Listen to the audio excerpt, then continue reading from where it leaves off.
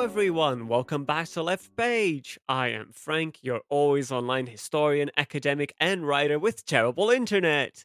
I am joined, as always, by Leon, my good friend and social scientist. Hello, Leon. I need to break the loop. We need to find the end. I cannot We go on must. like this. We're trapped in a time loop game, and it's not as fun as you'd imagine. No, no, it's not. We're just normal men, Just innocent men. just innocent men, and we're joined by Holly, who we didn't forget to introduce this time. Hey, it's me. You're not stuck in here with me. I'm stuck in here with you. Hell yeah! Thanks Um, for the Holly is company, back. Holly. I'm back, yeah.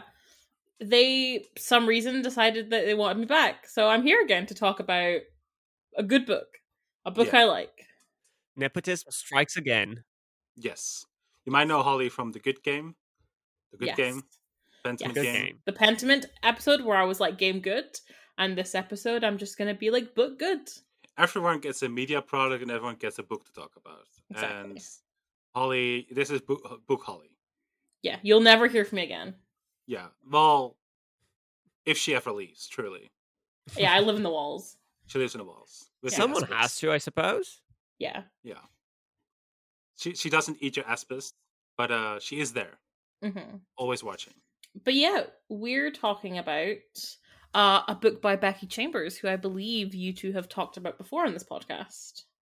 Yeah, We we have. talked about A Song for the Wild Bill Monk, a very fun, cozy little sci-fi novel that does deal with some very interesting sci-fi tropes. And I think this time there are more hard-hitting sci-fi elements to this book, but that doesn't make it worse Yeah. to wear.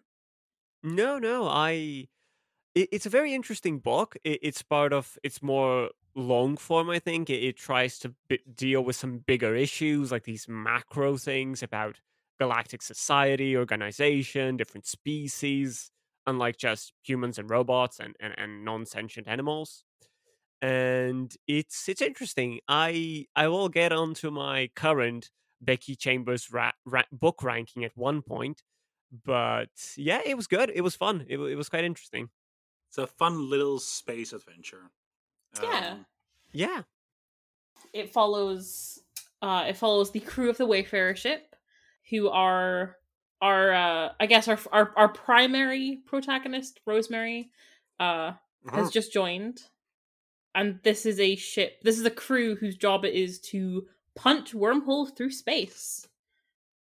It's a very cool job, I'll be honest. Well, not the clerk bit, but the wormhole. Yeah.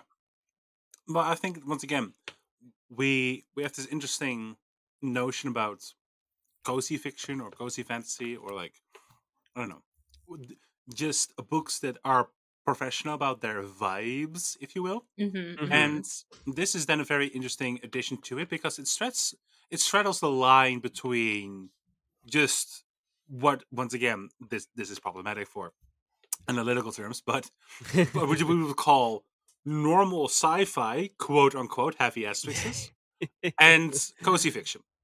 Yeah. And this once again straddles that balance quite, I like to think, just fine. I don't know if anyone else has strong feelings about that. I think that the assumption when you call something cozy fiction or cozy fantasy, I think there's a sort of assumption that comes with that kind of quote unquote genre, that it's not trying to, it's not about anything. Like it's not got themes, because they're for eighth grade book reports. Yeah. Which again, I agree that this book isn't quite that. Like, this book does not shy away from more important themes, especially in this kind of setting when you have various species and races of aliens interacting, humans being one of the lower ones in this setting. So I think it straddles that line a bit compared to what maybe more atypically considered cozy fantasy, where it's like, oh, it's, there's no problems in this world, it's just nice. Yeah. No, but it does deal with like some very, indeed, very heavy well, situations. I would say it's it checks off quite a few points on the famous sci-fi checklist. We have human exodus, we have intergalactic society, we have Sentient um, AI. sentient AI. We Thank you, indeed. do. We have interspecies politics. We have, and then we have a ship called the Wayfarer, which is such a ship. It's a whole ship, and then some. Mhm. Um, It's very this book was described to me as um it's like the parts in Mass Effect where you just get to sit and talk to your crew. oh It's yeah, it's like that. Yeah. Um it is very much not about the destination, it's about the journey with this book. I don't think I'm allowed to talk about Mass Effect. For I think I've done that a bit too many times already, so I'm not gonna. I'm just gonna agree and not say anything else. You're gonna keep it in just this Yeah. once, Yeah, There just the just for are, one. me. yeah, there are AI girlfriends, unshackled AI girlfriends in both of them. But this one is a lot more tragic, I would say. This is, Yeah. I'm yeah, sure we'll but we'll get get to to that. that. Yeah, Yeah, Oh we'll yeah. get to that. we'll get to that. I think small side note, I think that should be your first merch. I think it should just be a t-shirt that says we'll get to that. Yeah, Yeah, there we go. we'll get to Oh. that later. 20% of all profits go to me. Thank you very much. The best I can do is two. I'll take it. It's better than Aw. nothing. But go ahead, Oh. Frank. Well, what I do want to mention, what you were both talking about in terms like this cozy fiction, I think it's interesting because Song for the Wild Build hit a lot of specific notes for me that I really enjoyed. I was really ecstatic to talk about that book after I read it, Yeah, and I I like this book a lot, and I found it interesting as a point of comparison because Song for the Wild Build wants to talk about the micro, right? It doesn't want to deal too much with like how we got here, and like the bad stuff, and it doesn't necessarily is like, oh, but things aren't as great. It doesn't want to do like the ambiguous present. Like it's a good present, and that's fine. There are questions unanswered and stuff, but it wants to do with that very discreet character work, very focused upon that, and it doesn't want to deviate too much. This book in is building a sci-fi universe as well, and it is inserting a lot of issues and problems in it. And so far, so good. yeah. Well, Well, well, to me, the point comes along, or the issue rather, when the connection between the micro and the macro takes place, because then I'm left somewhat dissatisfied, and we'll get to that when we get into the ending. I just want to tease this out because there are things being discussed here of some importance, even in these like micro dimensions of it, like of identity or of like a species and racial politics, if we can call them kind of like that, or species politics, yeah. and you know, Listen to our Dragon Age episode for more about a that. now out. Uh, and there's a lot of stuff about that, about about AI, about I don't know, complicated past and genocide and not climate collapse, but post-apocalyptic realities, which is a whole thing in this world or universe. But and that is okay. There are issues there, but when you try to bring those 2 points together of like the current state of galactic politics and what the ruling the organization, the Galactic Common, which is a shit name. I don't like it. Sorry. It does feel like what's the most generic name we can think of for a galactic union, and the galactic common. Fuck it, let's go. Maybe that's on purpose. I don't know. Once Maybe again, we don't spend enough time with the characteristics of this body to we like. don't. We don't know how it works.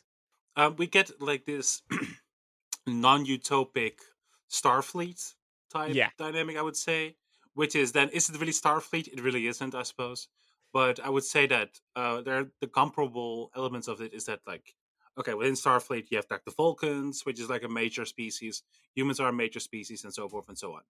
And I would say this is the same because once again, humans are not a major species in this galactic union or galactic common. Yeah. Um, but they are major species in there, and there's a certain type of privilege derived from that Star Trek does not deal with, except for Star Trek Deep Space Nine. I was just about to say Heyo. I like this book for the same reasons I like DS9. Yeah, Um, Yeah. I was just about to say like you can. It's obviously definitely as many things have as Star Trek was insanely influential. You can see where it, it takes from that kind of thing. But certainly in the way that DS9 takes this very idea uh of a perfect, everyone gets along in the Federation, no need for money, and it views that through a very realistic lens. yeah, Yeah. The Federation has enemies. Now what? How do you deal with that? yeah. No, and how do you deal with those who do not want to be part of it? Yeah. Which is almost, which is not quite an enemy, but kind of is, but kind of isn't, but kind of is. And I suppose this common is not burdened by being utopic. So not wanting to be a part of the common is not as big of an issue because it's not utopic. And Yeah. we see that's once again. I'm sorry. This is now a Deep Space Nine episode. Yeah, Joe. Yeah, They surprise! actually, yeah. This is the Deep Space Nine episode This is The the one, twist. podcast. the most interesting thing in that, one of the most interesting. I think the most interesting, but it has some very strong competition. In that series is that a group of people did not want to be part of the Starfleet Federation, and yeah, how do you deal with that if your selling point is utopianism? And I don't know. I think this setting is less burdened by that because we don't know the characteristics, and to be honest, we don't know the selling point of the Galactic Common, do we? We don't. We really don't. That's interesting. Like It's it's just there. yeah, it's very much raw sci-fi. Like if Some for the Wild World wants to tackle the utopian, this one absolutely does not, and that's not a problem. It's a difference, and it's important because it Yeah, allows us to talk about this purely science fictional, which is a construct that doesn't exist, but just about science fictional stuff. and we have a very different perspective on it because once again, I'm not going to explain the whole setting, but I do think it's very interesting to quickly touch upon how the humans are in this universe, which is always the Yeah. interesting element. Like, where are the humans and how did we get there? Um, we are not really explained on how we got there. It is just like, well, we fucked Earth. We Yeah. we fucked Earth Surprise, until, surprise. yeah, we We got fucked it, until, lads. yeah, lads. Lads, we I think fucked it. we might have fucked it here, and it's I don't have that. Oh fuck, never mind. Too late. There's I'll interject because there's one single mention, but it's not from a human person thinking about it. That there was overpopulation. I was like, ugh, not this Oh, again. But it's uh-huh. one line, and it's not a person or not a human. So it's probably I will take it as like, oh, that's what they think, but not really. But we don't really know any of the specifics. It's just we No, fucked all it. we know is that you essentially have two types of humans now. You have an Exodon human, which are people whose ancestors were on the big arc ships, very typical this kind of sci-fi, who all got on these ships and traveled far into space to try and find a new place to live. And you had the Solan, maybe I think it's Solan humans who made their home on Mars. Yeah, Um, Martians. Martian, yeah, essentially. Yeehaw. Yeehaw. Um, He has a very nice reference to something we're going to talk about next month. Yeah. Stay tuned for more sci-fi Exodus I stories. wonder what it could be. I just mixed them up actually, so Yeah, egg on my face. But fair enough. generally, they agree on Lads, I think we might have fucked it here. for Earth, and it's and yeah, I don't know. We don't really know what happened, other than once again we fucked it, and then they mostly they split up between those two, like Holly just said. They put Yeah. like most of their exodusy into Mars, which then generates this very interesting opening line, or like one of the very first lines of Rosemary, the one of the main characters. Did we introduce her already? I don't know what loop Not this this, is. not I'm so this loop, sorry. not this No. loop. Okay, not this Not loop. this Okay, timeline. so so once again, Rosemary or Herb, is once again our human pair of eyes, and is once again our introduction to this universe and to this crew, the crew of the Wayfarer, which is the ship that we take place on, and we have this very interesting opening introduction by her that she's from like a wealthy family, but kind of wanted to be like, no, I don't want to be part of this family anymore.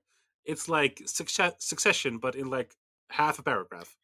You get the sense from that opening first chapter. You can tell that she is on the run in some way, either not necessarily that she is being chased, but that Yeah, she has left her old life behind and has given everything to get this far away from her old life, like yeah, literal light years Exactly. away. she doesn't want to eat bugs anymore, which I did find that really funny. Like, oh, I come from eating bugs, which is a sign of wealth, I believe. No, it's the opposite way Okay, around. Yeah, Yeah, so when she gets her first dinner with the crew, and I really like a lot about that first run around the ship she gets. But they eat bugs because they are easy to breed and a high source of protein, and she feels like embarrassed in a place that she's never had to eat one of these before. oh, okay, right. It's been a while since I read this one. Sorry, Mhm. sorry, dear listener. But yeah, no, I once again I I find it then interesting that in this galaxy, it's very much still like Earth in the sense that there's class, I suppose. Let me not go on too much. There's class in space. yeah. Great. That's We very love it. We you can't know escape it. yeah. Yeah. And yeah, I once again it's fine because it explores those notions well enough. The core difference then I would say structurally is that Song for the Walu Monk is a singular conversation, a linear Yeah. singular conversation. Whereas Hmm. this is, you would be excused to think this is a collection of short stories, Yes. and Yeah. which is fine. So shall I explain how this book is structured then? Well, Yes. I just kind of did. But Yeah, well, yeah. that's fine. No, I'm sorry. Go on, go on. Well, we get a lot of, well, the main point is they are going to go on a longer job. They punch wormholes in space, which is pretty cool. Rich Beckon's And questions, but that's fine. We don't need. It's fine. It's fine. It's cool enough where I can forgive it. Yeah, totally. they raise some of them, but wave them away with powerful species that allows us to do it without issue. That's the solution there. They get this job to go into this kind of, not going to call it fringe, but this unstable region near to the galactic core to like punch a hole and establish a gateway to like more common ground, so to speak. So they need to basically do the first, because it's a one-way trip. They're going to go to the place so they can set up the gate there and finish the job as they get back home. They're going to do Yeah, is they like, okay, are they are heading into the space of a potential new addition to the Galactic Commons. Um yes, and I want to talk a bit about that mission or this potential new addition because I think that's really interesting, and we don't get much time of them. But effectively, it's the crew up to that point. It's what they're doing, what they're thinking, where they go. They stop back home. They visit friends along the way because it takes like we never get told the what because they use a reference of like what is a standard, and we never told what a standard is. I think it's kind of like a year equivalent, but yeah, it can be I got the sense that it was inferred it can be comparable to about a year. It is right. yeah, or at least equivalent or Yeah. something along those lines. And so it's like it's a long haul to get there. So we follow their stories throughout these various characters, and pretty much most of the crew end up being the focal character for that chapter and whatnot. And it's there's no real connection point between most of the stories. they have the same context, but it's like, oh, what leads story C to story D? Nothing. Just that they're still the same journey, the same crew in a more advanced point in time. And that is interesting, but it makes the book feel kind of fragmented, that you're reading separate stories there and later and later, and it's not bad, but it's a bit weird, I think. Yeah, I think it's one of the hindrances the book has, especially because you have Yeah. 9 people on this crew, and this is a comparative short book. The book kind of, you meet Corbin at the start. The book kind of just forgets he exists for a while. And to be fair, his character would be the kind of character to really kind of isolate himself from the rest of the crew. That's fair. But he really doesn't become narratively important, so to speak, for Yeah. quite a while in the book. Which I think is the one thing that hampers it. As much as I enjoy all these little vignettes into the crew's life on this year-long trip and how they grow together, it's a shame that things can definitely feel weighted in almost one character's direction. You can definitely tell she likely had, favorite characters to write. Yeah, and I think correct me if I'm wrong, but we they're very weighted. Like some characters have a lot more screen time or narrative time than others. And I don't think, do we get a chapter by Dr. Chef?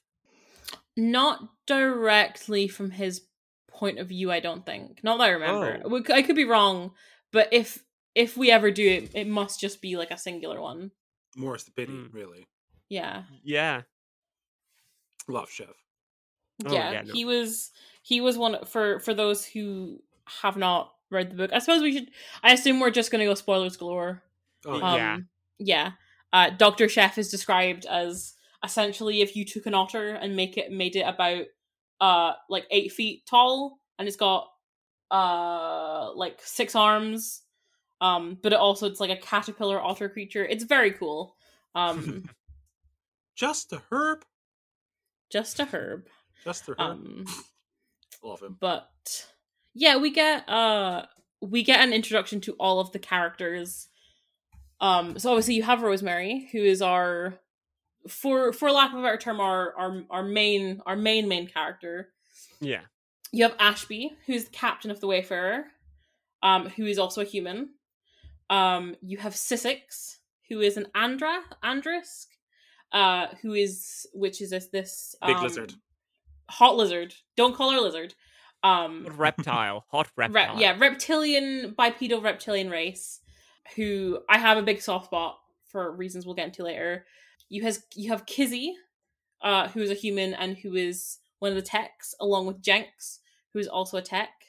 Lovey, which is short for Lovelace, is the sentient AI on the ship, which becomes a very big sort of quote unquote big plot point. Corbin, as I mentioned earlier, he is the algaeist. So essentially, when you have how these long haul ship works is they use algae for air, for fuel, to essentially sustain themselves on these long trips.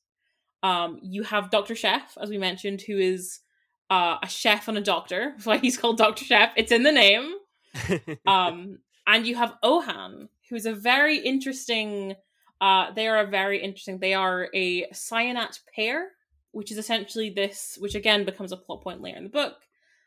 A species who, when they are young, they become infected with this virus that essentially acts as a host to this virus. And it's the thing that it always made me think of, obviously, is Trills from Star Trek, although Oh it's yeah. not quite as symbiotic as those. Yeah. And we kind of learn that this virus does shorten their lifespans by a considerable amount. And these cyanates are who navigate not in like subspace almost, when they're punching these wormholes, which is to save the book being a very, very hard science. They're just like, there's a cool alien race who could do this, and I'm like, all right, I'm cool with that. Yeah, Yeah. that's the explanation. Hmm. Remind me a bit of the Keepers from Mass Effect as well. Yes. Just like little guys, just weird little dudes, just hanging around. Don't ask them what they're doing. Yeah, You don't don't worry want to about know. it. Yeah, don't worry about it. It's they scuttle around professionally. That's what they do. Hmm. God, I wish that was me. I'm gonna be a dick here for a second. What is more narrative? Who is more narratively interesting, the Cyanat pairs or the Keepers? Oh, the Sign of Paris, I would say quite a Yeah. bit. Because the Keepers are just there, and we then professionally never talk about them again. Well, Yeah. they do get some story eventually, Not but really, though. a I little think the bit. sign up pairs specifically because of the what happens to Ohan, Oh specifically what yeah, happens to definitely. them, and how when the book remembers that Corbin exists. Yeah. Yeah. But yeah, like we get introduced to this crew, the ship, and it's very clear from the start that it is a patchwork ship, it is a patchwork crew, but they all have they all have well, All have heart. most of them have care for each other. Um Corbin specifically stands out as the one who a lot of he clashes directly with Sissix, who is the pilot. Her and him both, they are probably the two that clash the most. Yeah. But generally they all care for each other. There is a lot of heart to this crew. It's a patchwork ship for a patchwork family. Rosemary describes seeing how the ship is clearly built from other ships from scrap, but is surprisingly solid. I always like this nice little comparison, because that's exactly what the crew is like. Yeah. Lots of different races, lots of different species, but they make it work. Yeah. No, I find it very interesting then. Once again, one of my favorite things to do in sci-fi is then always examine human culture through a fictional alien lens, which Yes. is always good. Surprise, surprise! The social scientist person likes that. It's Hey. who would have thought? But other than that, I would say that it is interesting, mainly because it allows us once again. It's such an interesting one-person Socratic conversation. I would argue, in the sense that like we examine this thing as we go along, and it's always very interesting. It has, if I'm allowed to be dramatic, such conversations have utopic potential in the sense Hey. that in the sense that we can examine these things about our culture and once again deal with them and ask the very important question: what if better, what if not worse? And this book sometimes plays with that a little bit. It talks a bit about the hang-ups people have about like sexual intimacy and like once again this hang-ups about nakedness and whatnot. Mm-hmm. And Mhm. but then that's dropped and we move on to something else, which is fine. It Mhm. can just be a little primer, little point that is then raised. Sissix talks a little bit about it here and there. Yeah, I honestly, I personally, I liked how, like the first example you get is when Rosemary first meets Sissix. You kind of you read as she's going over like things she knows about that species in her head. Like, okay, reptilian, cold blooded, promiscuous, and she kind of corrects herself, like, no, that's my human bias looking at that. They have very different family and intimacy structures than we do, and she like she has that subconscious bias and instantly corrects it. I kind of liked how it was very just like it wasn't made a big thing of, as if like that's something people should do and it is normal to do, that people think about that. Certainly these characters whose POV we are following, and yeah, and how we see how Sissix doesn't usually like wearing clothes, but she wears it for the rest of the crew. Like they all make accommodations for each other. The crew is the ship is kept very warm, because of specifically for Sissix. Because if it was too cold, she would, she's cold blooded. Hmm. And that's how reptiles work. See, Mhm. zoology coming in clutch. Yeah, I zoology. yes. That Yeah. that very real science that everyone totally respects. It's like when we invite the zoologists on, it was every time it's everyone pretending that that's a real science. Like whenever they open their mouth, like shark enzymes can help with Alzheimer's. Like, yeah, sure, buddy, sure. Here you go. Here's your gold star. Yeah, shark enzymes can actually help people with Alzheimer's. It's very cool. Yeah, okay. It's I just wanted everybody to know that that's a real thing, but it sounds ridiculous, and that's why I love it. No, but yeah, no. If one problem then with all of this, I would say is, and I understand it is, I wouldn't say unburdened with its own setting, but it has to go on. It has to go on a school space adventure, and I understand that, and I like it. It is just for me, and yeah, here's where I'm gonna have to be typical Leon again, and I'm so sorry, but not really. Don't. But Don't apologize. We all know you're not sorry. It's fine. It is then the little bits. It's very interesting then that we recognize human culture still through Rosemary. The promiscuity thing that you just pointed out, I think is then very interesting. It is just humanity went through a lot. What's human culture like now? We cannot go through all of that and still have identical, recognizable human culture. I would argue, or at least once again, there are elements we should be able to recognize, probably, but it's kind of one for one. What we know about Rosemary and where she tries to flee is still very recognizably human. I would argue. That's what I was just going to say. Like, do we think that the reason she has those biases that she is trying to combat herself is because she is from Mars? Spoilers. Yeah. And because that those were the humans that stayed for whatever the reason. They could not let go of Earth. They could not leave Earth behind fully. How has that impacted their biases compared to the Exodian humans? I agree. I think that would be very interesting to touch on, and it is a shame that this book doesn't quite. Again, I'm not sure. I have the other books in the series. I have not read them yet. I wouldn't be surprised if it's something she touches on in further books. Yeah, that would be interesting. Yeah, because we get this point of comparison with these other species and cultures, but we never really get it. It's like, okay, how has human culture changed, and how is Exodan human culture fundamentally distinct or not? We get one. They're cooler. They just fuck more. We know that from Ashby. Yeah, we do, and that is a very everyone's good point. fucking. I mean, I'm sorry. I mean, why not? I mean, if we're going to be real here, there's plenty of people today who don't need to be Exodan to want to do a lot of that, and that's fine. Absolutely no judgment. But it does go help. for it. It does help.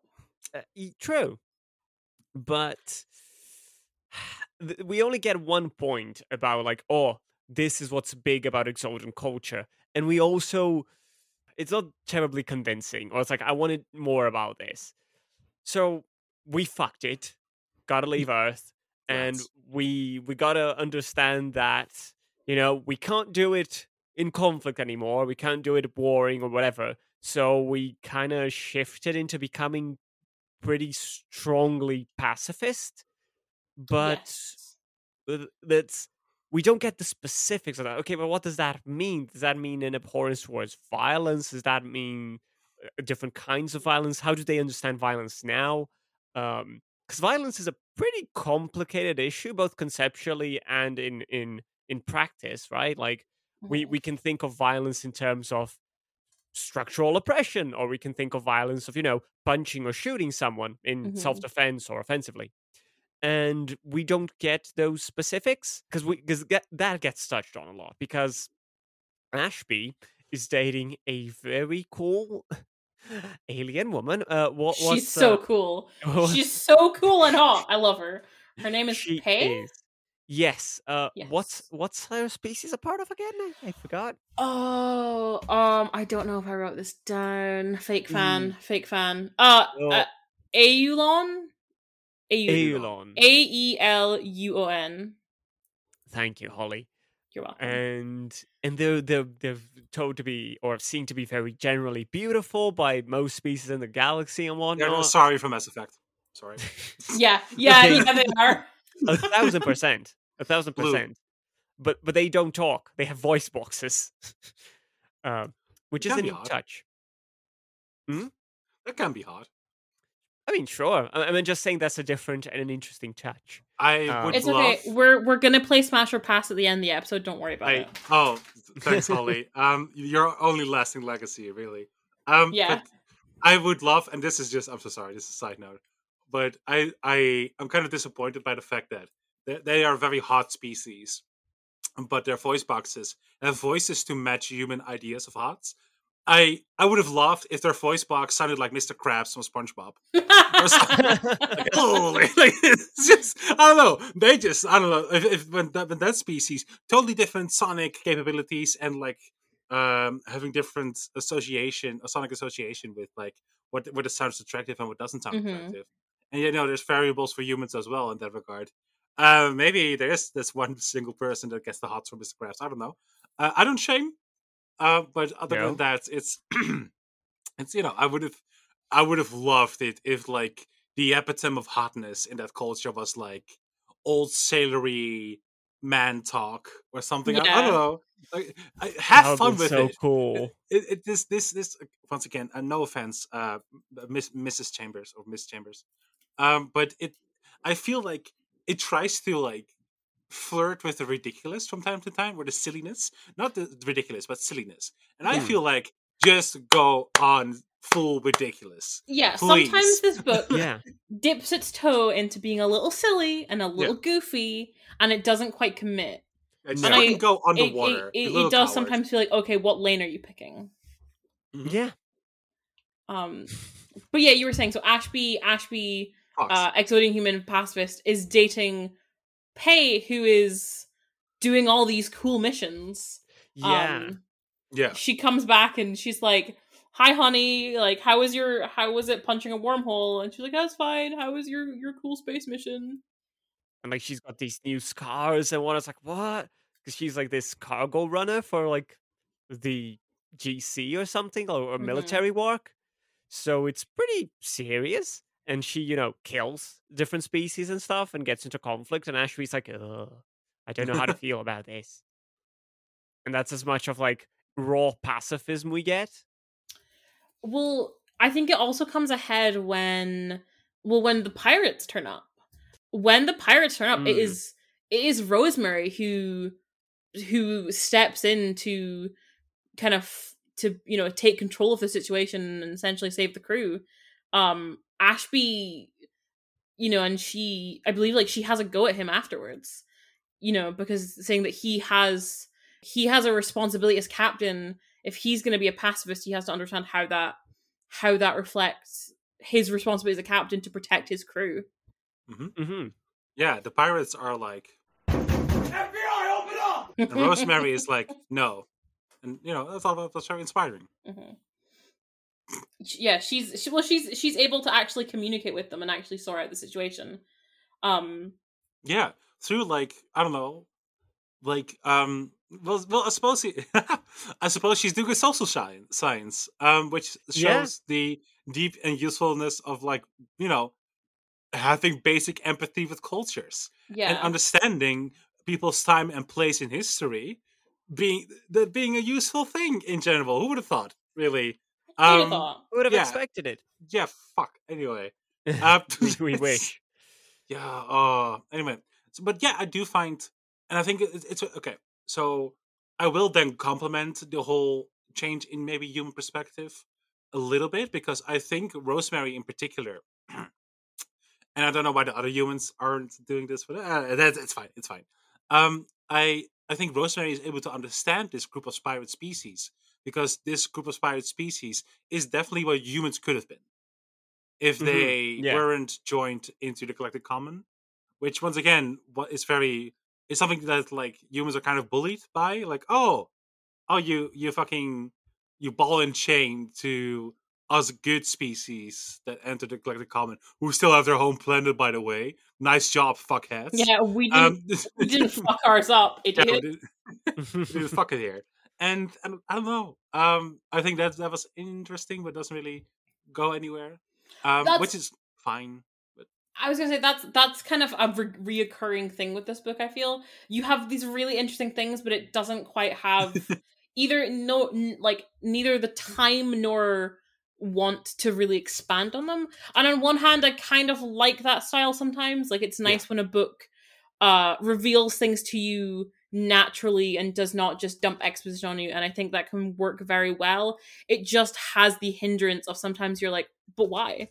Okay, you told me this, but why? Like, take me 4 steps, backwards from that. Why did this happen in the first place? And I do think that's one of the most difficult things in fiction writing. Yes, absolutely. 'cause Balancing that line. Because I've probably, I don't know what episode it was, but I know I've complimented books on like purposely not doing exposition as well. With with like, oh, I would love to see, like the way I describe it always is my fantasy seeping into the crevices of the stories. Yes. And once again, this is why people have severe compulsion to write fan fiction, for example. It's a process to make sense of the text that's there. Yes. And even though I will never read it, I still respect the craft, I suppose. Shrug. And it's I don't know. It's interesting. Then where do we strike that balance? I don't have an answer for that. But the problem here is that it wants to do these sociological narratives, and I do need a bit more insight to fully get into this whole process. Like, once again, the Star Trek does it really well, maybe as one of the best sci-fi creations of all time. It's Well, possibly. yeah, it definitely has like claim to the title, maybe. Oh yeah. At least in the top 5, I suppose. Mhm. And yeah, I do. They do very diligently build the social context surrounding these problems, and and once again, I can also be a fan by not doing that. But I feel like, once again, this book has that one foot in, one foot out, and they have one foot in each lane. Mhm. Which, once again, I don't begrudge a writer for that. I don't think it's terrible.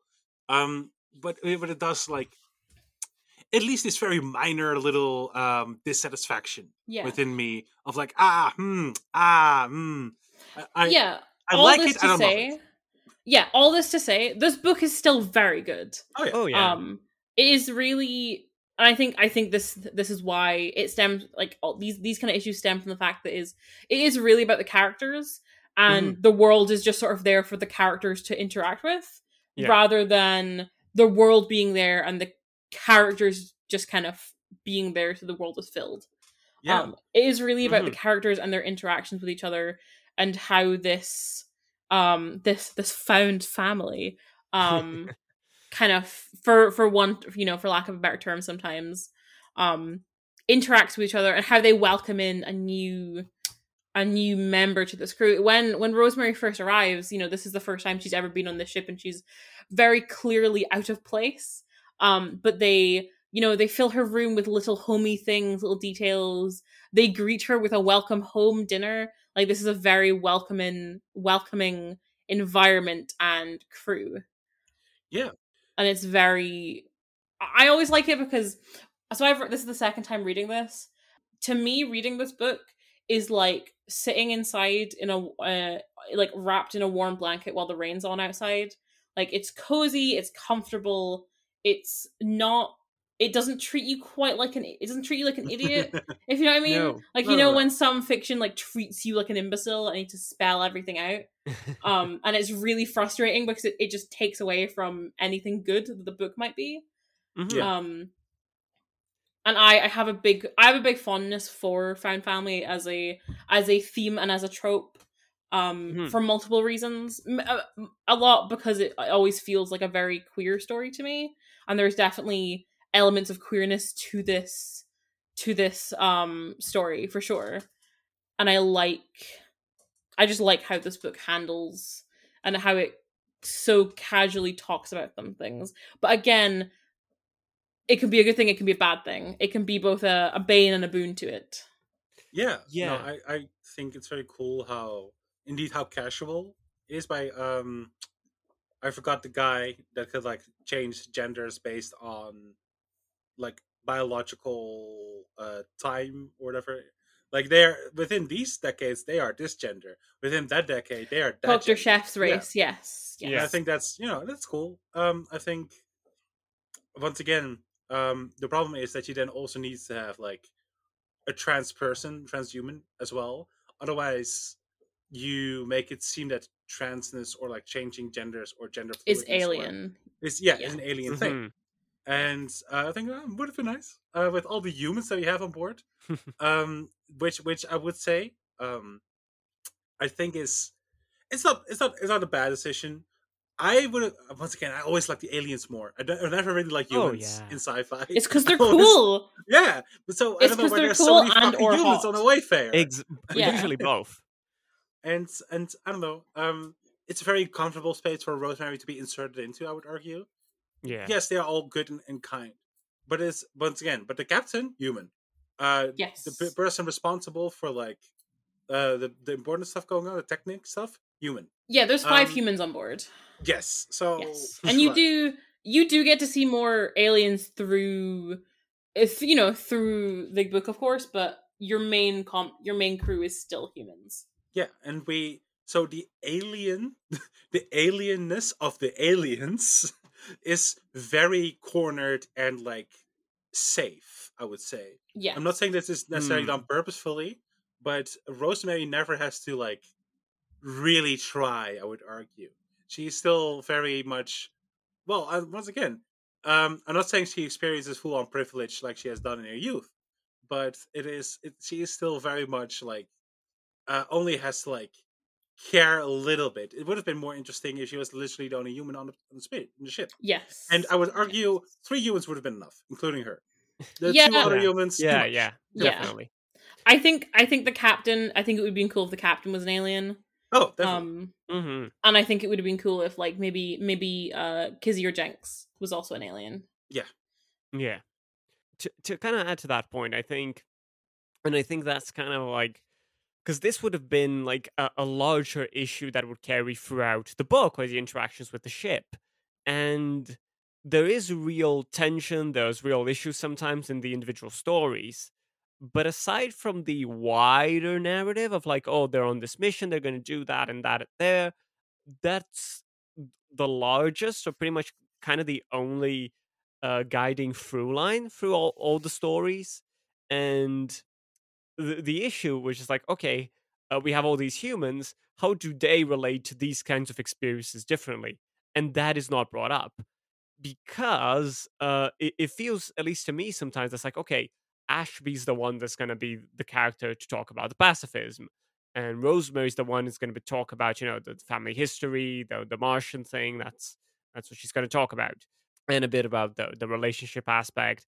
Jenks is going to be the one to talk about AI with, and so on. There's little overlap between their specific narratives, and I don't mind the stories themselves, but I like the themes or the ideas that are going through each character, what they're dealing with mostly, to kind of, I would like the stories to overflow and kind of drip into each other a bit more and start Yes. interacting. But aside from, oh, they had that to deal with, or they have that they're dealing with, rather than it's like, oh, okay, A this, B this, C this, D that.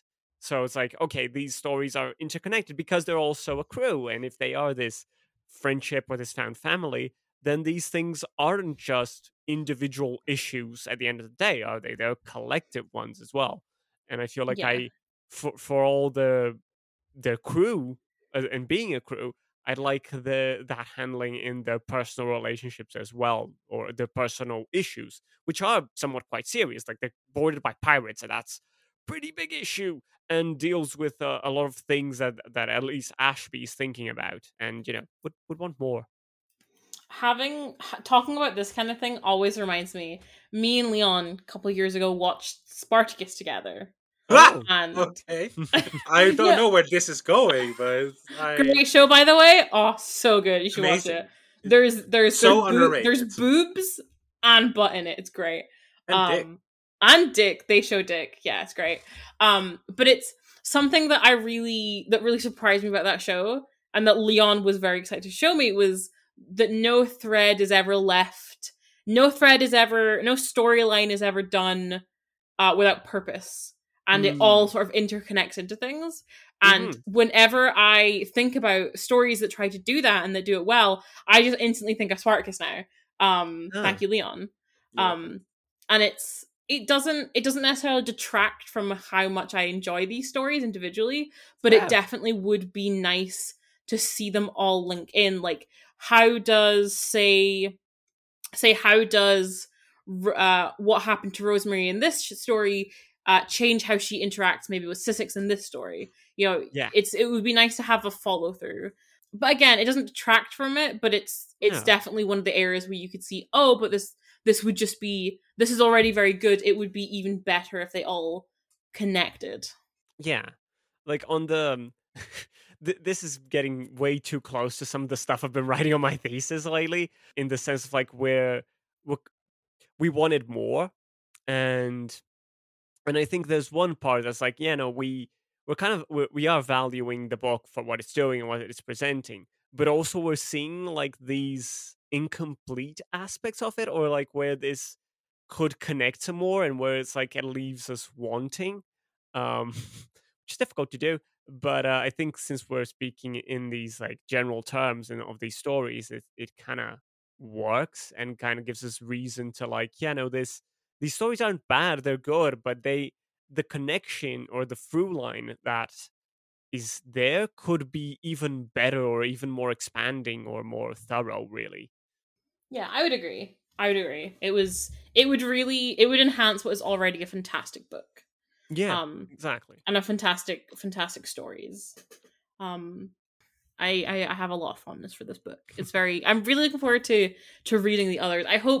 I really do hope so this book I learned recently was actually written as part of a Kickstarter, and she wrote this when she was like 29. So I'm hoping that other books in the series maybe touch on things from here, maybe improve on that. You know, it's Yeah, when I think they do. yeah, which I'm very much looking forward to, and definitely makes me, you know, excited to read the other ones. I think there's four other books and one novella, I believe. Mm. I think it's either three books and one novella or four books and one novella. But I really hope that, you know, some of those questions get answered. Yeah. Yeah. Well, we'll see. Which, Maybe I mean, good when good strategy to make people buy your books. Hey, you want answers? Go read my other books. stay tuned on the next episode. Stay Yeah. tuned for next season. Historically fairly successful as a tactic. That's true. Well, it is on the illustrious Esquire Top 50 list for a reason, isn't it, Frank? Oh Christ. We will eventually have to do other list episodes, or bad lists, I mean, and that's going to be one of them. Would That's love to do a good list episode. some choices Sadly, there. those are not as common as you would think. Hmm. We might have to make our own list, actually. Stay tuned for that next month. Lots of But that's foreshadowing here. yeah, a lot like a lot of heavy lifting. This Yeah. episode is doing a lot of heavy lifting for next month. Which is fine. Yeah, no, I think it's a good counterpoint. I think Yeah. some of the discussions here, because we are also thinking forward, and it's like, okay, how does this connect to this, and how this connect to this, and they're very different books and trying to do Definitely. very different things. Fair point. Yeah, no, definitely. Speaking of it, I want to talk a bit about, and I want to know what you all think about some of the things that happen at the end. So one thing that I found kind of jarring about, and I really didn't like, but and I think it's bad, and other stuff that I just personally don't like and have issues with, but I don't not sure if it's necessarily bad, but it's about this what I mentioned, the connection between the larger story or the larger story universe and so on with the smaller story of the Wayfarer when they connect. In other words, when they get to the destination and are going to do the mission. That's the point. So as I mentioned, they're going to go to the galactic core to do this wormhole because the GC is kind of establishing a new alliance with this species, which are the Toremi. But the Toremi, they're very divided, and which is a thing that happens with a large number of species. Again, that's a larger question of sci-fi and federations of like, okay, which if they're not united, do you accept them separately? Do you not? This is not utopic, so it doesn't matter that much, but it's something. And I think it's important how the other characters talk about the Toremi. But effectively, the GC is establishing an alliance with one of the Toremi clans. That's how they're mentioned, the Toremi Ka, and they go over there to kind of set up the wormhole. There's this diplomatic meeting, and suddenly we get a point of view from one of the Toremi, or one of the Toremi Ka, I should say. And out of the blue, it's just a thing that happens. Yeah, if I remember distinctly feeling it was very jarring. Not so much the second time because I was expecting it, but the first time I read it, I was like, "Oh, okay, I guess we're here now." Yeah, it's there's no preface, there's no no point of connection, and it's just that one. There's not even any more. And it is the thing. If there were like recurring Toremika chapters, that would be fine. But it's like at the end to give some foreshadowing to things going wrong, because let's be honest, of course something would go wrong more than it was before. And we get this chapter, which I don't like how it's there jarringly. Then things go wrong because of course they do, because when the Toremika is kind of gets his ship and kind of fires at them and fucks up the mission, and they almost die in the process, and things go pretty poorly, and then they arrive at the other end, and then there's like this diplomatic court stuff that happens sometimes in novels, and Ashby speaks to like the GC council, parliament, something, um, and the temporary alliance that was being established between the GC and the Toremika is kind of dissolved because of the risk that could be involved for the GC citizens and what might happen next and so on. So that is pretty much the larger political galactic efforts for this book end up in naught. Pretty much, that's the conclusion, and that's seen as kind of like a good thing by the crew of the Wayfarer and everyone. It's like, oh, it was risky, it wasn't safe, and whatnot. And it's like, sure, but it would never be safe. If we're talking about, engaging a different people, a different society, and trying to do something like this, there will be people opposing, sometimes more or less violently. Unfortunately, it was more violently, but I the fact that's like, okay, no, we're gonna withdraw from this, and we're gonna wait and see. I don't like that solution. I feel like it's like, yeah, this feels like a non-engagement. Because, and here's where I draw my point. It's like, I don't think the macro connects well with the micro. From a micro perspective, that's positive because they, as GC citizens and others, they're made safe, and so not going to do these risk things anymore and whatnot. Okay, fair enough.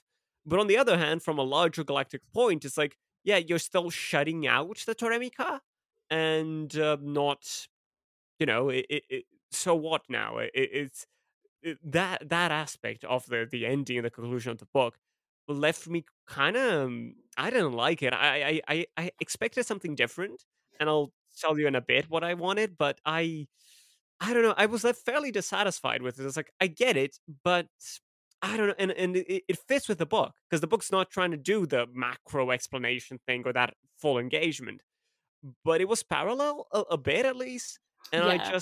it didn't gel well with me. It's definitely the weakest part of the book, I think. Hmm. I think it kind of feels like, she was like, okay, I need a reason for them to be on this ship for a year, Yeah. and that whole thing kind of became a second thought, and then she was like, oh, okay, we'll wrap it up at the end, I guess. And it definitely feels like, okay, they're on this job, all the stuff, all the book is talking about is they're traveling, their interactions, that's all great, and then it's like, oh yeah, we'll wrap up this plot point really quick. Just, Yeah. 2 seconds. Let me just wrap this up. It's definitely the weakest part of the book for sure. And it is the most jarring in terms of pace. I feel like, which is a bit of a shame because for a book that has such a strong start and middle, it does kind of dip off. Yeah.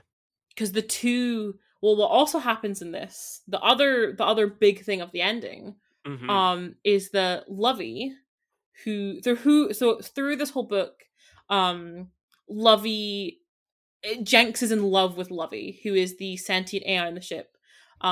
She does not have a physical body, But while they're at one of the ports, picking up supplies, he gets in touch with a connection and asks about essentially getting a robot body for Lovey. And there's it's a very interesting conversation and choice that they both have to make.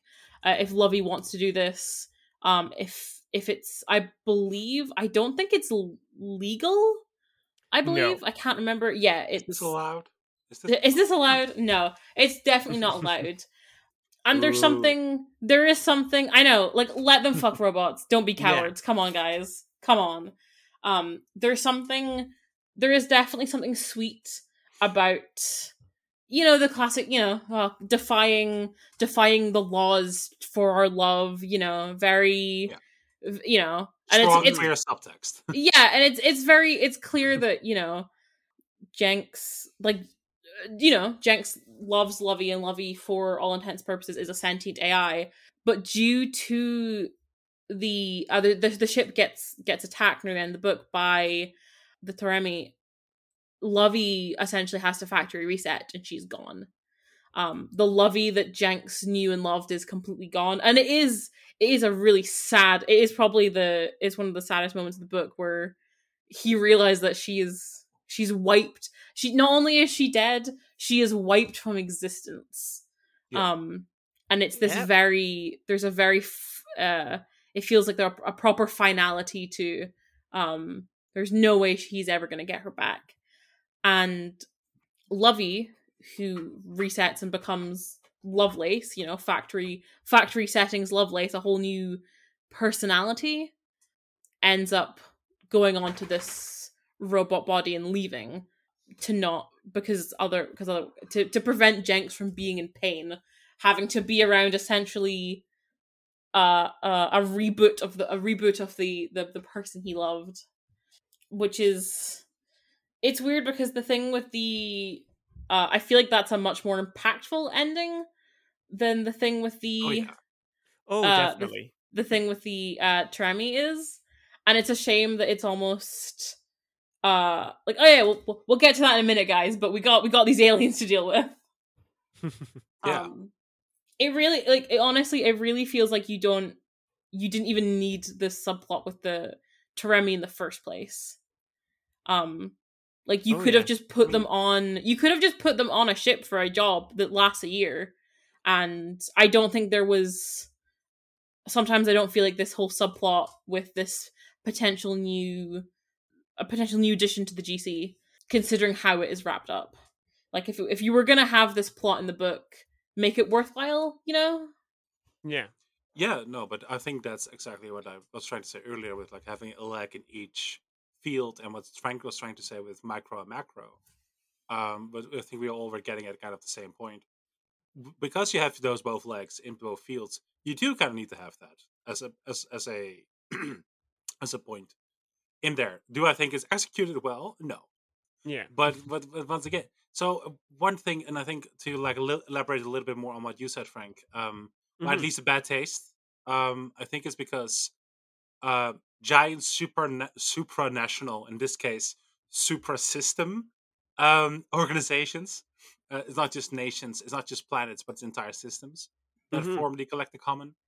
So the super system organization of the Galactic Common not wanting to play ball with a certain group of people that is generally not well understood by the GC,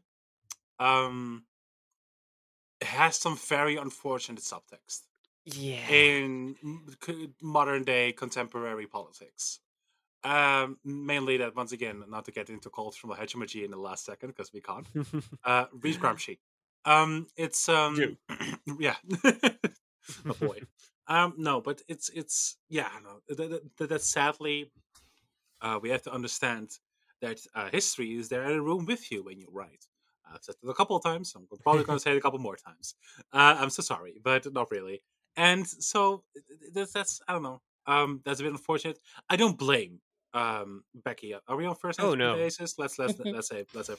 Would you say Miss that Becky. that history has its eyes on you? Probably. That's a Leon. That's a Hamilton. That's a reference to Hamilton. I've never watched Hamilton. That's why I Because said it, because I know you hate it. I have never watched it, so I didn't get a reference. So Me either. I'm pure. I'm clean. I'm a good boy. I'm God's strongest soldier. It's no, but once again, that's very difficult. It's once again, it's tying into this notion that we have talked about before, like how we will always fail this element, but we can feel better. And once again, I just want to remark upon it. I just elaborate a little bit more on what you said, Frank. Of course. You guys talked for so long. I bought Baldur's Gate 3 in the meantime. It's You guys on are going on record. and on. I was I'm like, not going to cut that. I am gonna. I'm not Happy gonna to cut help. I then kind of did it subconsciously, and I feel bad because I should have listened. I was listening, but it was just like, well, they're going on for a bit. Click, click. Wait, I have to buy this, but it's still in early access, so I get the bonus thing. I'm sorry, Frank. You can edit this out. I'm so sorry. No, I keep will it in. not. No. I will absolutely keep it in. I will keep your They shame. have to know his shame. No, fuck you. Took the Ollie. words right out of my mouth. Ollie. I don't even like that game. Okay. It's, We do love no, you, Leon. okay. Well, Well, last- Okay. To try and get us back on track, but on what you were mentioning, Leon, I definitely agree. I think there's a very simple fact. People really don't know anything about the Toremi, or the Toremi Ka for that matter. They really don't. The most we get are some like archivist archivist efforts that like, oh, we got this report that we kind of collated and it's not entirely fact checked, but that's kind of, this is what it seems that they know and what they don't know, and it becomes another not enjoyable plot point to me. That's like, oh, she didn't get this information, so it'll be trouble for them. Ooh, that's such no, a it's cop-out. frustrating. Yeah. Such a cop out. So, but that has the most information about them as a society, or differing societies that we most get, and we really don't engage with them. They're always kept distant because they are distant. They are strange. They are um, alien, and there's never. I understand that most of the characters have reservations. They don't know, but they are. It's only ever to the point where it affects them. So the conclusion of the novel, and that they're pulling out of this alliance and whatnot, or pressuring the GC to do that, or that it's not safe and whatnot, it's only important to them as these individuals or groups. So the macro becomes solved in big inverted commas by an individual micro solution that is like, okay, let's just not then. What about the Toremi Ka themselves? And How about we don't? no, but you don't understand, Frank. Individuals solve complex multi-people problems all the time. That's just what individuals do. We just need to wait for the right individual to come along. And that's how all the problems will be solved. We as a collective don't have to do anything. Quite. Sorry. No, it's a very good point. But yeah, I think that's one of the things that kind of annoyed me the most. Is like the Toremi, and I'm sure, from the GC point of view themselves, like this is a greatly economic alliance and kind of political, because like the Toremi have a large control over like their more important fuel resource, which we don't really know what it is, but it's called Ambi, and it's like this kind of thing from stars, something Super oil. detritus. Sorry, Super oil. super oil. Let's leave it at that. It's a rare resource. You have to extract it. It's oil. Come on. Fair enough. Yeah. It all comes back to oil. Yeah. Oh, black gold. And Right. this space gold this time. The thing, so okay, that's one aspect of it, but there's a political aspect. Okay, let's get a foothold into the galactic core, because they circle or live around these different clans. They kind of keep moving around the galactic core, something along those lines. And okay, so there is a political effort. It's like, okay, let's get in there or reach that territory or get in touch with them or something. And we never get any connection or in touch with the Toremi Ka themselves for having a single point of view at the end from this dissident. It's unfortunate that none of these other characters who are like, trying to display empathy and trying to understand these different species, they really don't give a shit about the Teremika. And I feel like that's a bit of like, whoa, hold on a minute. You really don't know anything about them. You know very little. I mean, they talk about, humans were warlike and whatnot and, never given a chance. What if the Teremika are the equivalent to the Exodans? You don't know, do you? Yeah, So it's and the historian in me was really frustrated about that. no, that's fair. And again, I think I don't mind the narrative, like this larger macro narrative, the way I'm calling it this episode. And I don't mind the micro in broad strokes either. But I feel like when they try to interconnect for this ending, because like you've got to at one point, you can't leave them a parallel and connect in infinity. They need to get perpendicular at one point. They need to cross. That's where I think it doesn't work as well. And I think it's fine. Very stern, fine. Or It's one of tired, these fine. things where it almost feels you almost notice it more because the personal interconnection stories between each character, they feel like you almost wish that the, as you put it, the macro was as good as the micro in Exactly. the broad senses. And it's like it highlights, it's like when you get it's like if you're reading a really bad book called Name of the Wind, and you get little Ah, slivers of when ah, it's actually like good, and you're like, damn, I wish the rest of the fucking book, this 600-page book, could be like this. Christ. Holly, you're very bold. Yes, You talk I know. about your I'm taking my suffering, claim. your suffering, putting your suffering out there. You just read one book that threatens to be good now and then. I read 14 of them, Holly. You did. Leon, I would regularly get messages like, Arma, I'm on to the 8th book of Wheel of Real Time. time. Yeah. Yeah, Oh Christ. I did too. How dare you stand where I have stood, Holly? And okay, no, but yeah, no, definitely, and Yeah.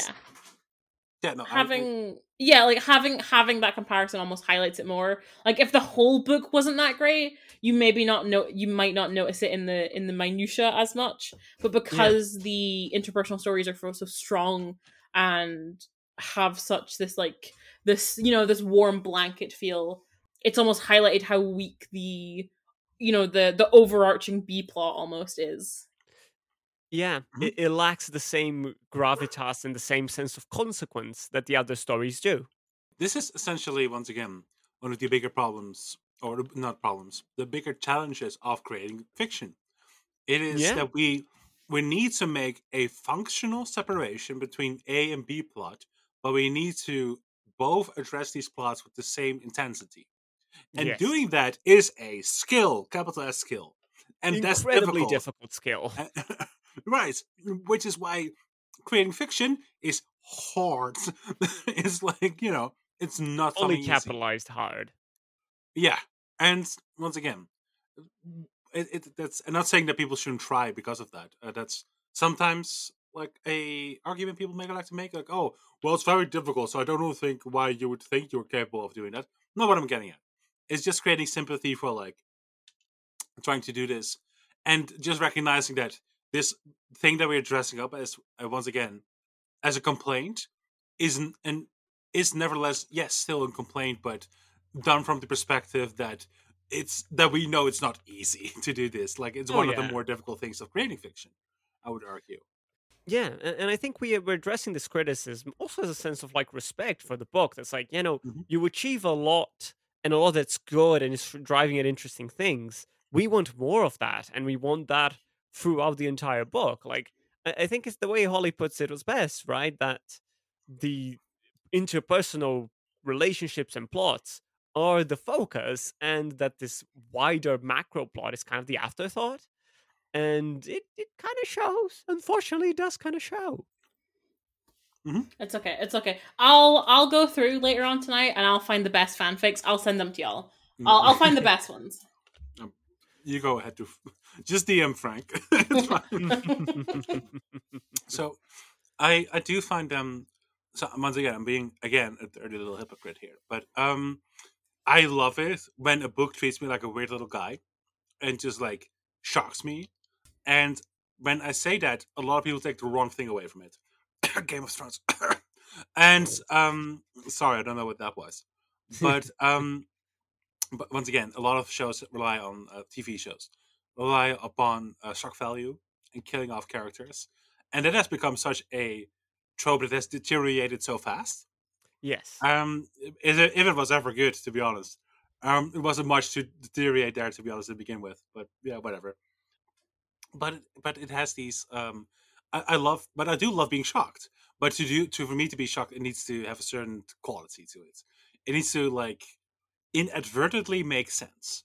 Yeah, like you want the shock to almost be secondary to, like, if someone dies, you want it to make narrative sense, and then the shock be secondary, not, oh, I want to shock the viewer, so let's kill this character and I'll just figure out why. I'll come up Yeah. with some reason. And Yeah. I love them once again.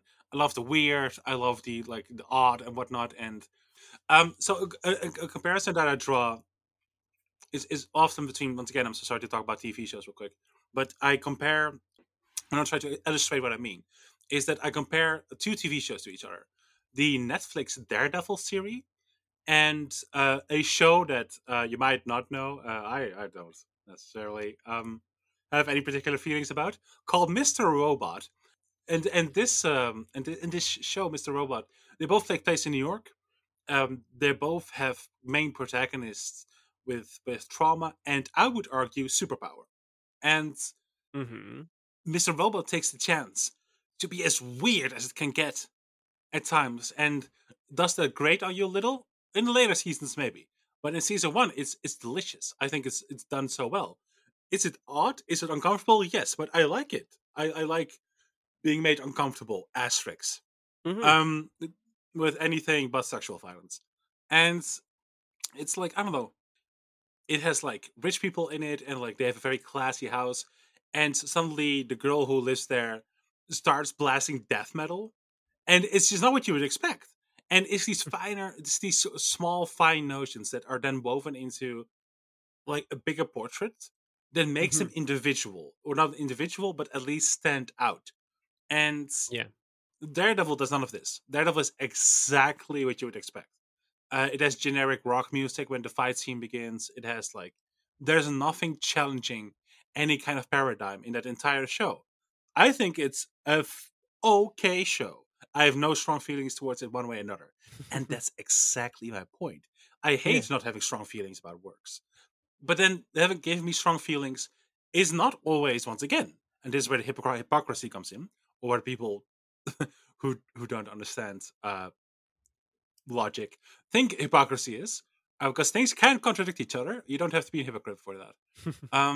Is that, oh well, you're a hypocrite for like not liking a certain shock value things? I'm like, no, because there's still a certain amount of skill. Once again, skill issue. To building up these things. Yeah. So sadly, then this whole element of like the cloning thing that was just, for my feeling, yeeted in there didn't really Yes. work. Yeah. I don't know how you Yes, guys it feels like halfway through the book was like, oh shit, I guess we gotta do something important with Corbin. Yeah, well, yeah, exactly. Yes. It's like, oh fuck, he's here. Shit. Oh shit, yeah, I forgot about him. Which sci-fi trope have I not checked off yet? Yeah. She Okay, like cloning. she has like one of those wheels beside her desk, and she just spin it, and it was between like cloning and like secret undercover alien, like changeling, landed on clone. Yeah, I'm really happy that it landed on the cloning and not on the anti-Semitic alien conspiracy thing. With Oh how yeah. you just, the secret changeling. Yeah, that's bad. Topical. Since there's a certain Marvel. Since we're talking about Marvel shows. Oh Christ. Oh, I forgot that existed. Oh yeah, you should. Not Yeah, I only did because too. of the AI art in the beginning of the show, but which is not AI. But yeah. Anyway, I'm one of those people. I'm sorry. But yeah, so I don't know, that felt so jarring to me. Like, Yeah. oh, it's also okay. So why does it feel, what could have saved it is that we understand why cloning is evil to them. but we don't know anything about them, do we? Or We not don't. anything substantial.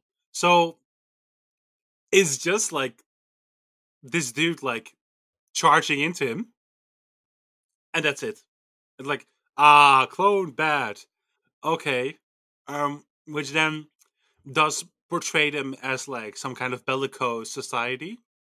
There's this violent or like, capital punishment exhibiting society, which is unfortunate. Hmm. Um and not very interesting. So yeah, that was a very sour bite and otherwise very lovely meal. Yeah, no, I agree. Like I wanted to. It's like, oh, I think, and this dates back to the episode we released on the conceptual dimension. How do you portray different species that aren't, all good or all right, but still aren't horrible or evil or something?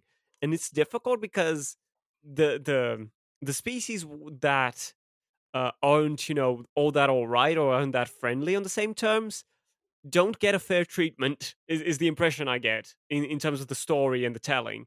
So yeah, it literally landed out of the sky, that one. I feel so and so about like obvious inserts about like just like a little newsflash about clones, but we could have had a little newsflash about clones. About clones, Yeah, yeah. it would have been nice. I don't Yeah. understand why it is evil. Like, what about their belief structure? Once again, and here we are again at the exhibition issue. But people are like, oh, exhibition evil, or people are heavily addicted to exhibition. They want like whole essays and homeworks about it. And I'm like, I'm in between the middle. You need to like know how to dose it, and I don't know. Yeah, I don't know. That sadly doesn't work for me. The ending. Also, it happens to a character. Yes, I've built some sympathy towards, maybe kinda, but I don't like him. So Yeah, I, like especially because he's so you meet him at the start. The first time you meet him, it is through Ashby's POV. yeah, And you get very clear. Okay, Corbin's a stickler. He's or be Corbin that is guy. Corbin's also like he's a solar human, so he's like pale and sickly. And stays in the Same. dark with his algae the whole time. Dude, same. He's the only white guy on board. Yeah. Um, and that's really the impression you get from him. Like he's the it's like he's the Odo, but without being as good as Odo. He's the grumpy one. Like, but then the book just kind of forgets about him for a while. Unfortunately, Yeah. Yeah. He just needed a story then and there, and we yeah. got one, Again, kinda. it's a shame because even like the whole clone thing, like Leon was saying, like it could have had stronger potential, and it's almost like you're looking at Becky Chambers directly in the eye and saying, Bex, I call you Bex? I know you can do better. I've seen what you did with like Sissix and Janks and Rosemary and Lovey. Like, why did this one fall short? And again, like, books are hard. Writing is Yeah. hard. She does a fantastic job with pretty much most of the rest of the book. It's just a shame when we've seen how good some of the other stories can be. Hmm. Yeah. I do want to say that real quick, I do find her treatment of the found family element far more interesting than your average found family. Hmm. I do think that a lot of found family just essentially recreates nuclear family structures, and I think this is fine. This is good. Because it doesn't like necessarily propose any structure, which I'll take it. Yeah. Yeah. I'll take it in comparison to like once again alternatives. No, I'm not gonna mention. Yeah, there's not. It's like there's a clear. Okay, there's like okay. So you're the mom, you're the dad. Like, oh, Yeah. you're the older sit. Like, there's not. It's not. Mhm. That's not how it works. Yeah. I like how. So Sissix, one of the characters, the Andrask, the reptilian race, she explains to Rosemary that Andrasks have three families. They have birth families, quote unquote biological families. They have hatch families, and they have feather families. And feather families is Andrax. Who they choose to give a feather to.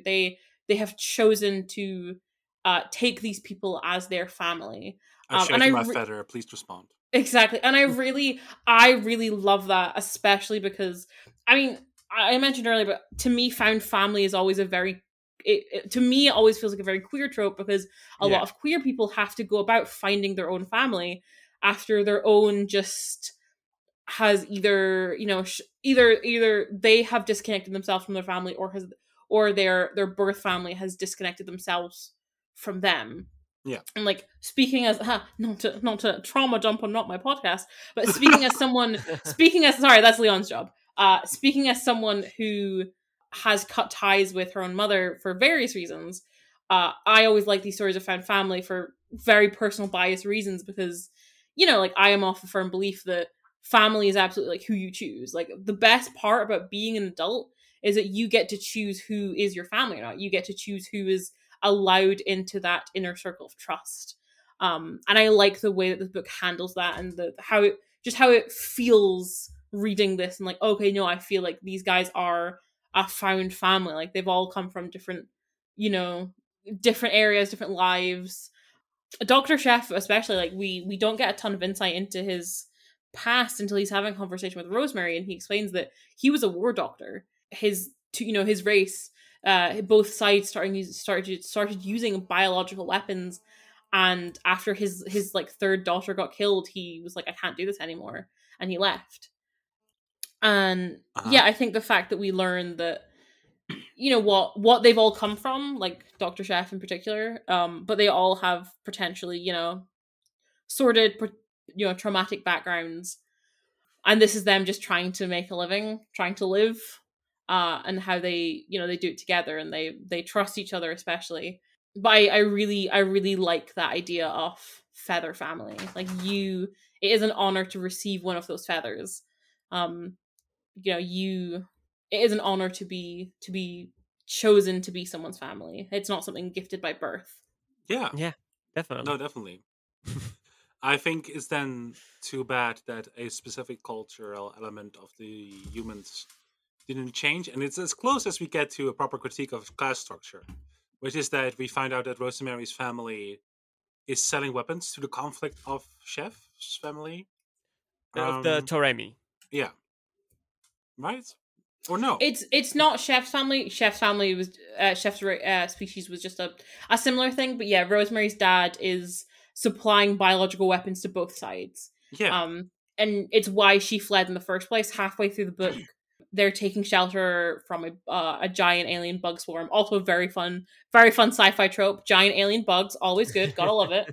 And they see, Rosemary sees her dad get arrested on the news, and she hasn't told the crew or anything because of course not. She's terrified they're gonna ostracize her, and like she's lied to them, and they all are like, no, like of course you ran, like that's your dad. His actions don't reflect on you. Yeah, and it's once again, it's not to hammer on this point, but it is then an interesting example because it's where class and culture kind of meet, or rather do not meet.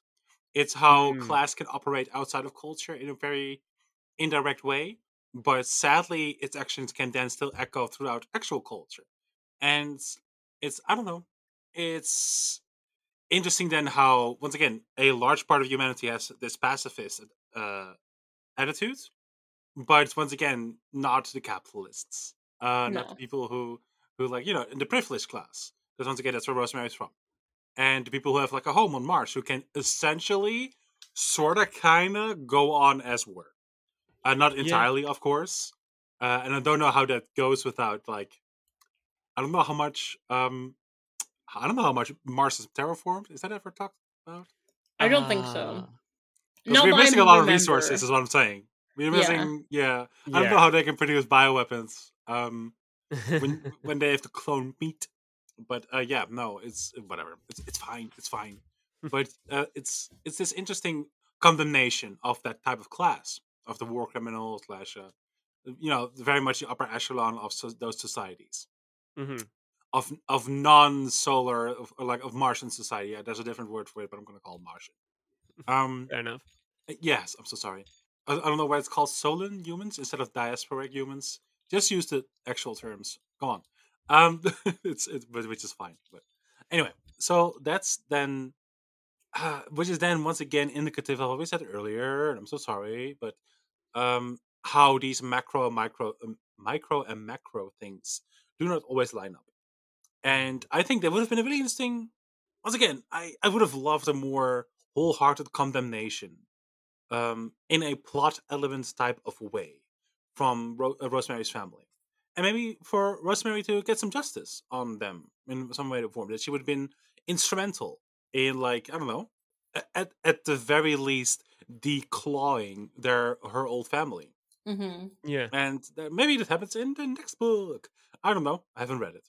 Um, so I can only, like, judge it on on the merits of this book alone. But yeah, I don't know. I think that would have been better than clone plot. That's my final Yeah. thought. I'm sorry. That's it. No, that makes sense. As far as I know, I think the books are they're interconnected to a sense. I know that one of the books follows Lovey, like as she is Lovelace, as she relearns to be herself, I guess, after the hard reset, because once she leaves the ship. I think they're all, I'm not sure exactly how interconnected they are though. I know it's obviously same universe, same world, but I'm not sure if it's like, okay, and this follows these characters that you already know. I'm not quite sure. I mean, it's called the Wayfarer series, so I gotta assume the ship is still there. I would hope so. I'd hope. Yeah. It wants to be the Ebon Hawk so bad. That's good. Just kidding. No, you know what ship it wants to be, and it's not the Ebon Hawk. It's the other one, The Millennium not the Star Falcon. Wars one. The Oh. other one, Uh, the Rocinante. oh, Rocinante. Oh, Yeah. gotcha. No, because I don't know. There's always, like, at least someone on the Rocinante of the original crew. Mm-hmm. But never mind. Never mind. Tune in next month. Tune in next month. Tune in next month. So, is there anything else that, for Frank's sake, because we're approaching the ungodly editing amount? No, ungodly. It's 2.5 hours or more. This is okay. I'll be fine. And you can throw away a lot, so you're probably gonna, like, cut off 10 minutes as well. Exactly. Just, like, chunk it out. As a peek behind the curtain, because of many internet issues, and we finally broke the loop, I only have the latest full time, and it's not that much. So unfortunately, Leon, I will Holly send have you the no real others. idea. Christ, feel free to. It was just me and Leon riffing for like 10 minutes. It was great. Yeah. But no, I Yeah. think I've talked about all the things I like about this book, things I think that could be better. Looking forward to reading the rest of them. Mhm. And honestly, my major hope for this, like, is that you get to talk about it with us again. I know. It's yes, it's is the, okay, two things. I want more hot aliens. Yes. Okay, three things, True. but one is, I want more hot aliens. I would love Becky Chambers to write, give me just like a smut novella in this series. Okay, well, I don't know about that. Let me, I'm game. let's, like, I'm game.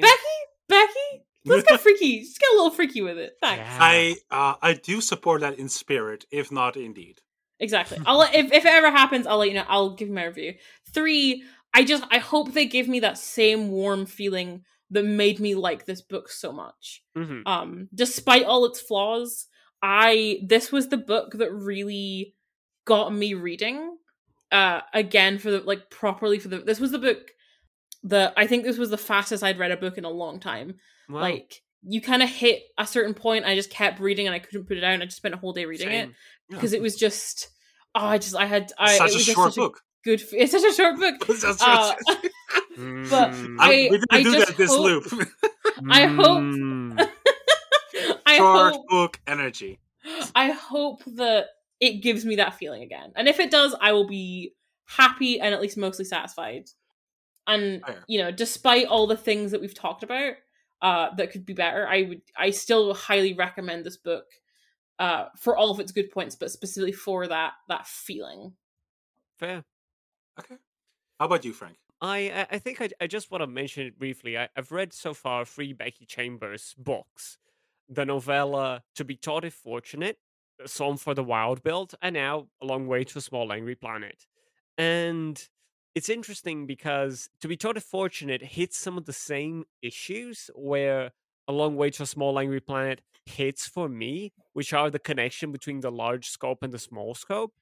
and it's shorter because it's a novella. It's a very short novella, and it's trying to connect some of those points. And I'm also dissatisfied with that ending, but I find this one lands more because these relationships, these connections that are ongoing and that you follow these characters throughout the book, they last longer and they are more impactful and more meaningful, even if it hits some of the same issues.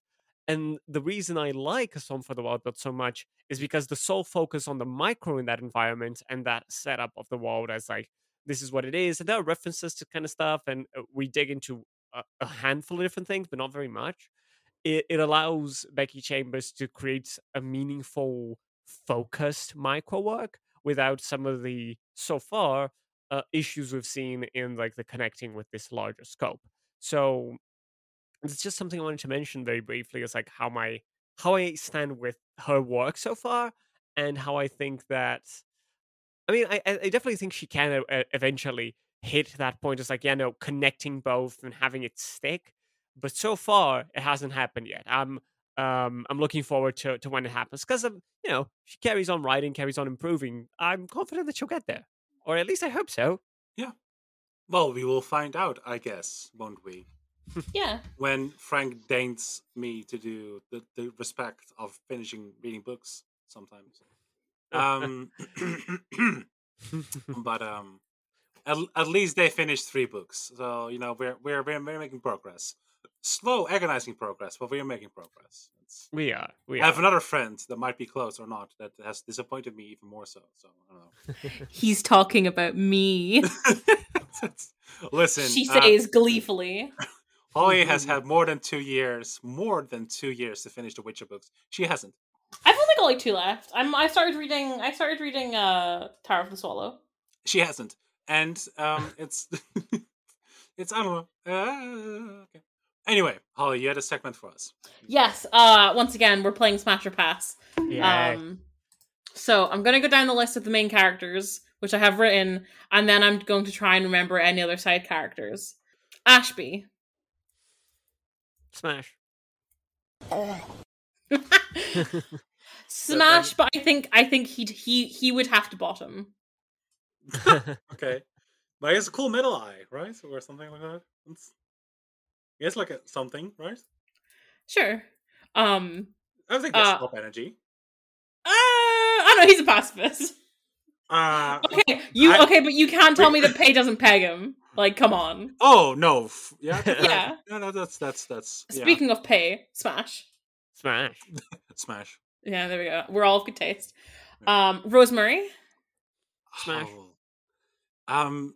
Maybe after like 2 years of therapy. Yeah. We can go have a nice dinner and we'll see what happens. Yeah. I don't want to try and fix her.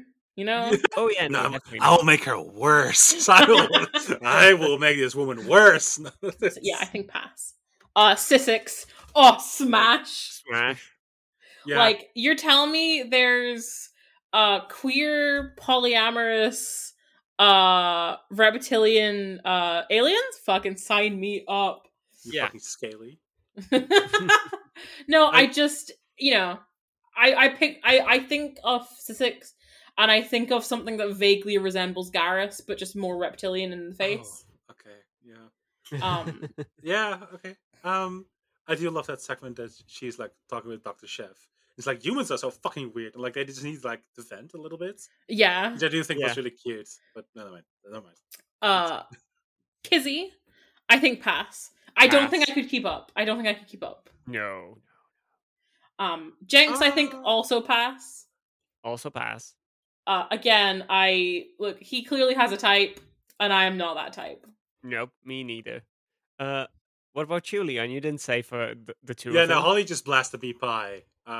It's keep up. No, I was trying to, and you just started yelling.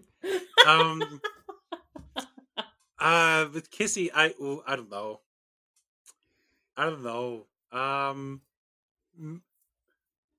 You can hit it once. Yeah. You can hit it once, and you respectfully agree it was fun, but let's not make it a habit. And yeah, no, as I said, there needs to be a lot of preemptive agreements to the whole process, I would say. Yeah. Which one was the one after that? Jenks. Jenks. Well, I am on the spectrum, but I don't think I'm enough on the spectrum to substitute a AI girlfriend. So I'm sadly not AI girlfriend enough for him. Okay. Lovey. When she has the body. Smash. Oh yeah. Smash. No, Smash. Smash. What about Lovey without the body? I mean, yeah. Still, yes. What that ship do? Yeah. I'd be. Love a ship. I love big Mm. boats. I cannot lie. Uh-huh. I don't know. I don't know. It's doubtful. Doubtful. Yeah. Okay. Corbin. Pass. Yes. He's always described as being very clammy, and I don't want to have to deal with that. Yeah, he spends too much time with the algae. Yeah.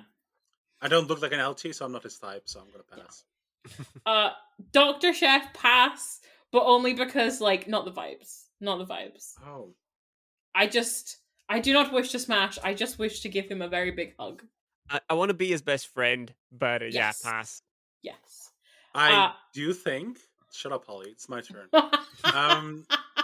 It's so rude. It's so rude. I've never not been nice to Holly, and this is how she is. Oh, yeah, Leon's never not been nice to me. No, I've never been mean ever. No, That's never. a way to show my love. I do think Dr. Chef is a very caring lover, but Oh, yes. yeah, Oh yeah. yeah. But Like- it feels like a very kind uncle that I never had. Exactly. Yeah. And that's just that. For some people, that really does it. For me, not so much. Yeah. Yeah. Ohan. I think I'd smash. Yeah. Yeah, I think I'd try it out at least once. I always want to fuck a spell hive or- mind. Is what I'm trying to get at. Yeah. Oh, that's a good question. I think both. I think I would definitely smash it, but both while they are connected with the virus and afterwards. I think both. I think I'd be pass. curious to try the difference. Respectful pass. Fair, understandable. Where's I pulled up characters. I think that's everyone. Is there anyone else? Any other Would you fuck the characters? Wayfarer? What? No, go on. Is there any other characters, or while we're just as a quick side, is there any other like really quick side characters that stood out to you that like you just liked in passing? I would have liked to know more about Pepper Yes. or hung Pepper, around yeah. her some more. I can only assume because that's who I think she's probably going to be more important in I think it's a closed and common orbit. I think she is a more recurring character in other books. Yeah, makes sense. Yeah, Pepper was very cool. I really liked the Kizzy's friends who all they take shelter with during the bugs. Yeah, It was very they're cool. fun. Yeah. But yeah, I think we have smashed and I think we have passed sufficiently. Yes, thank you as always for going along with my shenanigans. Well, thank you for joining us for such a great fun time, Holly. Genuinely. You are very welcome. Thank you for having me once more. I can't wait to see where this nepotism leads me next. Probably gay vampires. Oh, I do love gay vampires. Ooh. Look, all I'm saying, if y'all ever do a What We Do in the Shadows episode, I will be insufferable. Okay. No. Noted. We were thinking about some other gay vampires, but who knows? Someone fucking end the episode. Come on. Oh, Okay, I'll do it. It's my podcast now. So thank you all for listening here on the left page. If you like this, feel free to support us on Patreon. It's always much appreciated. There's a very cool Discord where you can get all the Eel Pit Man updates you could ever want. And it's generally fun, and you can come bully Leon with me. But yeah, thank you for listening. Yeah, thank you so much, everyone. Bye-bye. Bye. Bye.